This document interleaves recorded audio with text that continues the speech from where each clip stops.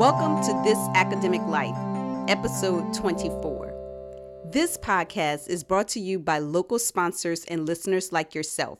If you're interested in sponsorship, then please contact us at sponsor@thisacademiclife.org.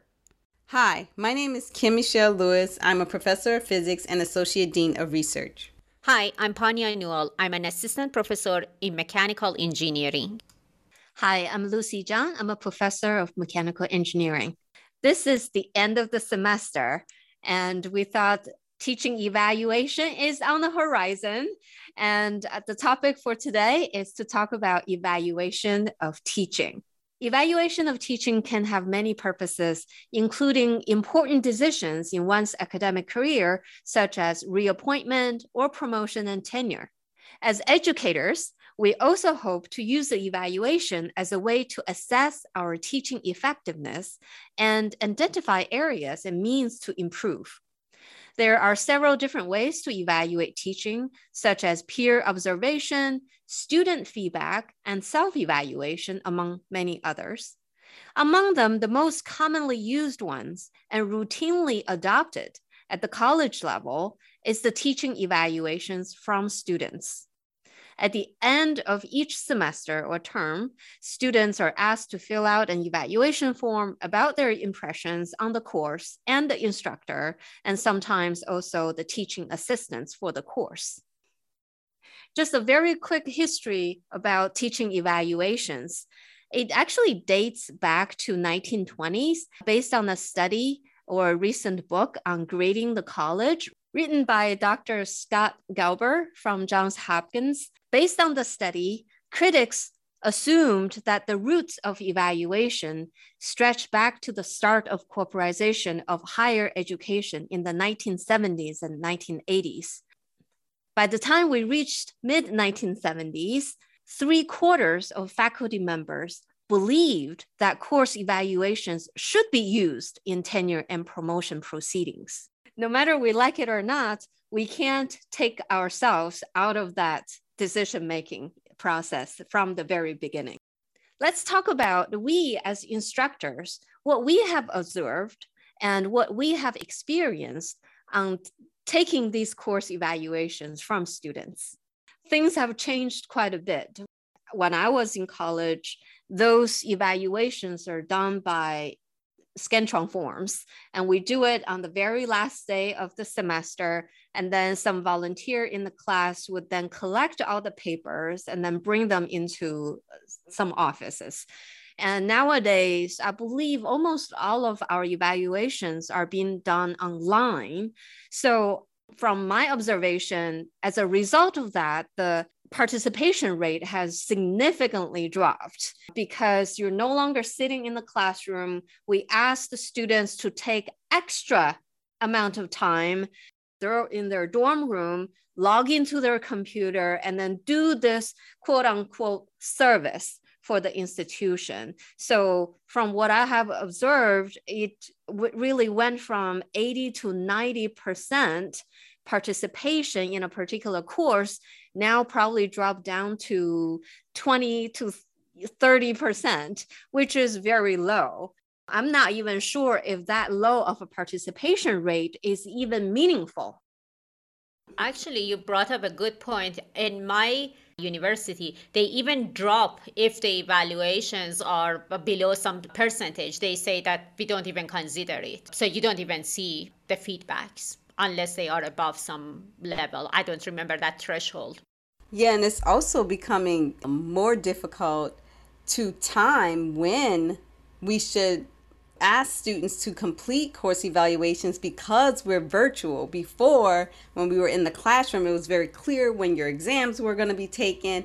And so then you would be able to nail that gray area between study period, the exams, and when the grades are due. But now that we're all online, things are fluid, meaning that some faculty members are giving exams before the dates are posted, and then even posting their grades before they're actually due, which often is before the course evaluations are complete. So now students are evaluating or submitting their course evaluations based on their final grade when that wasn't how it was supposed to be done. So I'm just saying that it's even more challenging, to Lucy's point, that not only is the participation decreasing, but also how the timing of giving the course evaluations have changed because we're all online or virtual. What we need to realize is that if it's the participation is low, say you drop it, how is it going to affect people like us as instructors? The real meaning of it is to evaluate the faculty. I'm assuming nowadays we use it for tenure and promotion. If that number is not there, what happens? So that kind of, I guess, because these evaluations, they play a role in the promotion and evaluations of the faculty, I feel that kind of faculty, they get punished for the students not doing the evaluations. And that's why they are encouraging faculty to come up with creative ways to increase the participation's number. I have a mixed feeling for it, because I think if students, they know the importance of this evaluation and they are aware of the impact on the institution as a whole, maybe they would be doing it without any faculty doing any trick on them or forcing them to bring their laptops to the classroom and sit 10 minutes and you all do the evaluations, or we give you extra 5 points if you do it, or I serve cookies to get these evaluations. I feel like it's really defeating the whole purpose Yes. of evaluation. At the beginning of this, we mentioned that back in 1970s, all the instructors felt like this is needed in order for them to improve the effectiveness of their teaching. But now we're simply doing everything that we could, doing tricks and everything in order to just get a number. What I have noticed over the years of getting students' evaluation is that typically the evaluations came out to be bimodal. There's a cluster of students who absolutely hate everything. They just simply hate school. And then they would give you the lowest numbers ever for every single class. And these people participate, and all their comments are negative and not constructive. And there's another group of people, usually not many, those are really good students who participate the entire semester. They really feel like they learned a lot. They really, really enjoyed the course and the instructor who really cared. So that's another group of people who would participate in this evaluation. So you see this bimodal evaluation. Yeah, so that goes back to students not being educated about the importance of these evaluations for themselves, for the next generation of students, and also most of instructors, they really want to improve their teaching skills. They want to get feedback from students, but sometimes the students, they just want to be done. They just put no's or yeses or, 5 out of 5 or 1 out of 5. Just to be done with it, without realizing that how these numbers could potentially impact somebody's career or future students. So I think that it goes back to how much a student know about the impact of these evaluations. I think factors could be the course itself, whether or not it's an elective course or whether or not it's a required course. If I am not a physics major and I'm being asked to take an introductory to physics class, then I may or may not want to take this class. And so it could negatively impact the outcome of the course evaluation for that student. Or you could have the bimodal where they didn't know that they really did like physics. And it could positively affect the course. Versus if you do a class that is an elective, let's say machine learning, which is a hot topic now, and you get an influx of students that want to learn about that, typically you end up getting positive course evaluations. So I think To me, those are the two main, whether or not it's a required course or whether or not it's an elective course. I think that often plays a big role in the performance of the class. And probably secondly, if there's a lab component, I think especially at more technical or engineering schools like RPI, where there's a lab component, I think students tend to enjoy the lab component more than the lecture component. Or even at the university where I am, you tend to find students give better ratings for the lab component, just because it's hands-on, it's not monotonous, and they get to do things. So those are just some general factors that I think could influence the course evaluation. Another thing reminds me of this one course that I taught. It was a required course, but because of the ABAT requirement, we have to put in so much content into the course. We have no say in how much we should be teaching, but because of the ABAT requirement, we have to jam everything in. And the course evaluation had always been quite negative because the students thought that it was way overloaded for a typical 3-credit or 4-credit course. But it's nothing that we can control. There are so many factors that by the time it gets to us, the instructors.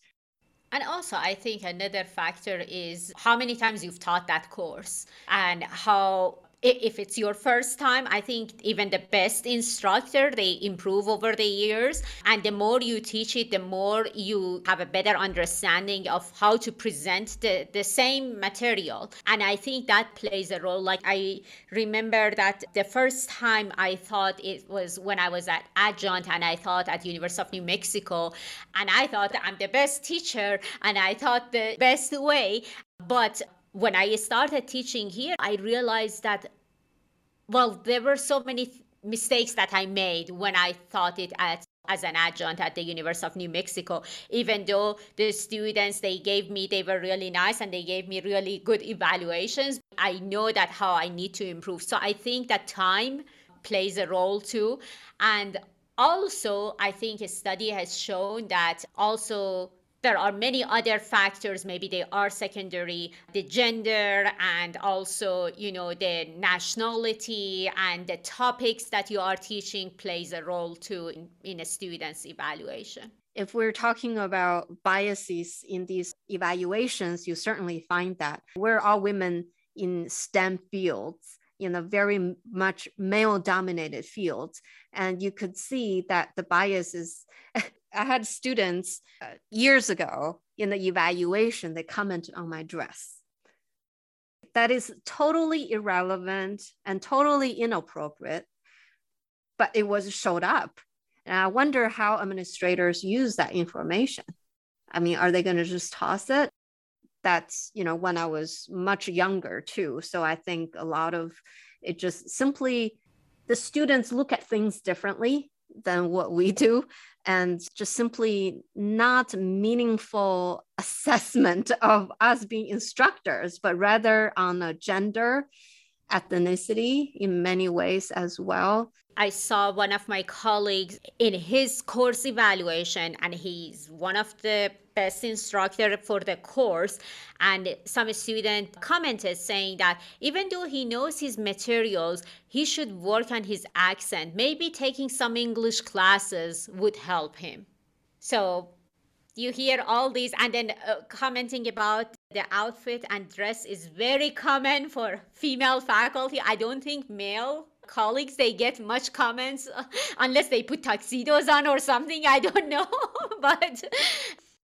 Yeah, I've gotten all of those comments and then some, including my hair being distracting. And one thing I found interesting is the scoring, right? So let's just say, I'm just going to make it up. The first couple of questions is, does the professor start the lecture on time? Another question could be, and then the student rates 5 out of 5. Does the professor show up to office hours on time? 5 out of 5. Are the notes organized and are the notes relevant to the test? 5 out of 5. And then it gets to the last question. What is your overall rating of the professor? 2 out of 5. 2 out of 5. And you're like, So wait a second. So I show up to class on time. My notes are organized. You understood what I said. Everything added up to give you, great questions on the exam. But when asked about the overall rating, you give a 2 out of 5. So it's so interesting that they're not even consciously thinking, but when they get to that question, it feels more like an opinion. Do I like her? Do I like him? Right? Mhm. And because it's not concrete and it's not tied to something that they can remember. Yes, they showed up on time. Yes, they did this. And then the last question is pretty much, do you like this instructor? It's like, no, I don't like her. So I remember bringing up to some colleagues that we should either ask that question in a different way where it makes it more factual, or we don't ask them that question and we average the boxes that they checked. So then that way it takes the opinion out of, do you like this instructor? Obviously you do, in a sense, because they prepared everything nicely. Everything was structured very well. Or if you say it's 2 out of 5, then maybe some comments about a reason for that scoring. Mm-hmm. So to me, sometimes that used to be very disappointing to see that I got 5s on everything, but then when you ask whether or not you liked me or my overall rating, you said 2 out of 5 because that's what goes in my promotion packet. Exactly. Yeah, I like the averaging way of doing it. That particular question, when they're asked whether you like the instructor or not, is a very subjective score. I know you meant, because we're giving them this like scale for them to choose from, which is supposed to be a very meaningful, very objective way of assessing. But the question itself is not. So I think that it creates a lot of discrepancy during this translation process. A lot to be improved, I should say. Do you think that within that one semester, they have observed enough for them to make that assessment? I think it depends on how we set up the questions. We're teaching them about science, about logic. We're setting them up, right, for critical thinking skills. And I think if we set the questions up, then I think the answer is yes, they can provide constructive criticism. I remember having sort of like an informal discussion saying, okay, last semester I used this. This semester I changed it up, and instead of using that, I used the PowerPoint a little bit more. So that way I'll have more time to do demos. So I kind of subconsciously told them what I've done differently than last semester, because I got feedback from the students that maybe I spent too much time writing on the board and my back was to them, right? And so this time I changed it up and tried to use some PowerPoints, and told them I did a mixed mode or a hybrid thing. And then I can see them like, oh, okay, yeah, I like this better, right? So then they start to understand where the comments should come in at. Or I would just have a discussion with them and say, did you guys like this? It's towards the end of the semester. I tried this. What do you think? And then that way, when they go to do the course evaluations, they can at least recall something. Okay, yeah, she asked us about that. I kind of didn't like it. I'll tell her here. Or something like that. But I think it gives them the impression that the structure of the class was thought out. I was thoughtful about the demonstrations that I did. I was thoughtful about the questions. I was thoughtful about which slides I showed.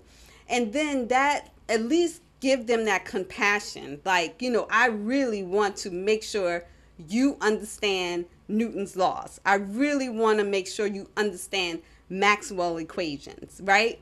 And I think that could help. Now, as a female, then you start getting comments like, oh, she's so nice, right? That's a good comment, but kind of relates back to that gender thing, because then, I was showing some compassion and maybe other colleagues don't do that. And so now I'm the nice professor. It's really hard to win at this game, but the best thing you can do is try and let your work ethics speak for yourself. So I always did some type of justification when I submitted my promotion, whether it's for 3-year or for associate or for full. I always provided some justification. Like, yes, my teaching scores was low here because I changed from this to this, or I did this to this. And I tried to provide, not really make excuses, but let them know I was improving. And I tried to improve by doing this, right? And so it didn't work so well, but I was conscious about trying to make things better in the classroom. I think you made a very, very good point. And I think it's also very important for early careers to really document that effort, because you may be trying 3 or 5 different things for each class that you're teaching, and your evaluation score may not go up at all as a result of that effort. But the fact that you tried, and it should be valued no matter what. And I think one more comment I'll add is, once you figure out what your strengths are, so like my colleague's strength was storytelling. So he's told really good stories to get points across. And I found like my strength was one-on-one interactions with the students. Instead of lecturing for 50 minutes, I will lecture for 20 minutes, and then I will use the rest of the time to go around and talk to the students. Okay, do you have a question about this concept or that concept? And then my teaching scores went up because they were like, she does really good when I go to her office hours. I don't know what she's talking about in lab or in lecture, but when I go to her office hours, she breaks it down. And so then I said, oh, okay, I got it. So I'm really good at this one-on-one thing, not so good at teaching 300 students for 50 minutes. So I need to find a way to break this 50 minutes up so that I can capitalize on my strength by engaging with the students one-on-one. I personally do a lot of self-evaluation and also midterm evaluation. I go to the Center of Teaching and Learning Evaluation, and I request them in the 1/3 through the semester or halfway through the semester to come and evaluate me and give me feedback. Because if you really wanted to improve, my experience is that most of the time you don't get much of a constructive feedback from a student's evaluation. But those centers, they provide, at least to me, they provided more feedback and more constructive feedback that I can improve my teaching. And one thing that I was wondering, if it's possible that in future that the course evaluation has a section for the students, that they do self-reflection. Like, how much did you know before taking this class? How much did you learn through this class? How much of it it's because of your instructor? Or how much of it was, self-study or whatever? I'm not good at creating these questionnaires, but I think that it should be part of that. And it should allow a student to self-reflect and also evaluate the instructor. But I think it would be more work and more evaluation, and I don't like that part, that 2 questions out of this big questionnaires impacts your career. Why we don't care about the others? Like, oh, the teacher is very organized, very whatever, and then at the end is like the nice or the ugly part. I guess it makes it to your tenure packet. We all have seen so many negative sentiments toward this evaluation, students' evaluation. I myself, at one point, I said, I'm not going to look at these comments because some are very personal. And I felt like after putting so much effort, going through the entire semester, and I read this, it kills a lot of motivations, to be honest. And I think the fact that the evaluations is there should be a supporting role. So we're trying to be better. We're trying to learn how to be better. And this is one resource that we could use to be better. But in reality, it pushes us down most of the time. It's not useful. It's not constructive. I'm not sure how long this can sustain at this level, the current level of these numbers, ratings being used. It's still there and it's still being used. And even in the days of COVID, when there's almost no assessments coming from the students, how are we dealing with this? Where's the future?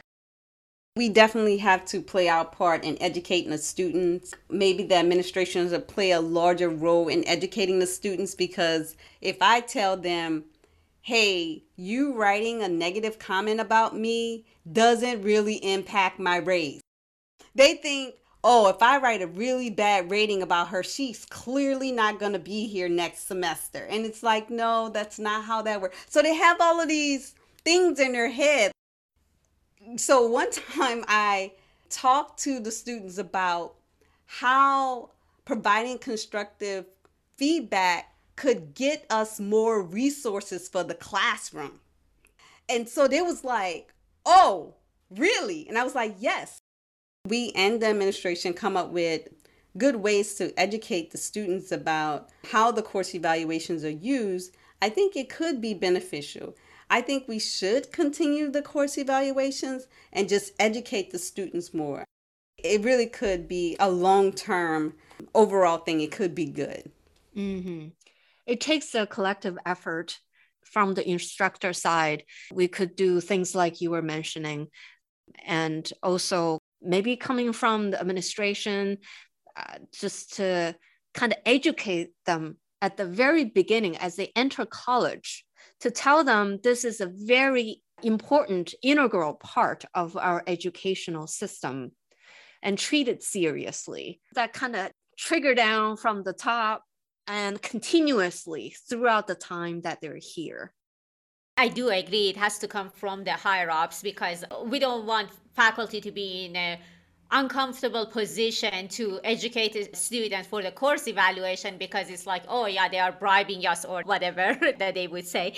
Honestly, I think that actually the whole way that faculty, students, administrations, they are looking at this evaluation needs to be changed. We need to all understand that we are all here as part of one unit and we are helping each other. It's not like, oh, I'll go after her or him and I ruin their career by just giving them the lowest evaluation. We all need to realize that we want the most out of this evaluation, and they need to realize that this is the service that they can do to future students that they are taking the class. And also, it's part of giving back to the community and helping the instructor. So I think that everybody needs to become mature enough, and hopefully one day we look at these evaluations differently. So one last thing is, what do you think about ratemyprofessor.com? What I found was actually parents are using that to assist their children in selecting professors for their class. I didn't realize that. And I was talking to a parent and they were saying that they chose this professor to teach this introductory class for their child because they went on Rate My Professor and etc. And I was shocked that parents actually go on Rate My Professor to assist their kids in signing up for classes. And I was just listening to this parent and how my mouth was just like, what? This is crazy. But I did talk to her to explain how that could be a good and bad thing, right? And I said, probably most importantly, your child should probably talk to his or her friends and find out if that Rate My Professor rating is really what it is in the classroom. And they should be focused on the teaching technique that the faculty member provided. But Rate My Professor, I don't think since I've been a professor, I've had the courage to go and read it. I just can't bring myself to read it. I've read other professors because I remember once where one of the students told me, oh, did you hear Professor so-and-so has a hot chili pepper next to his name? I went, what?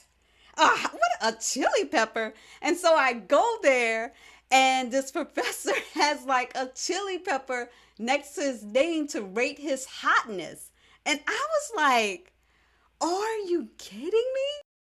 Because it's public space. Otherwise, the evaluation that we get are not published to the public. So the students before, they all rely on each other's word of mouth, right? And when they choose a particular section of a course based on the professor.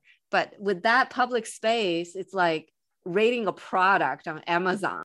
Everybody have access to it. If you have enough of a rating coming from 30 students and everybody give you a hot pepper, you must be good. You have to be good. The parents will believe it. All your classmates believe it.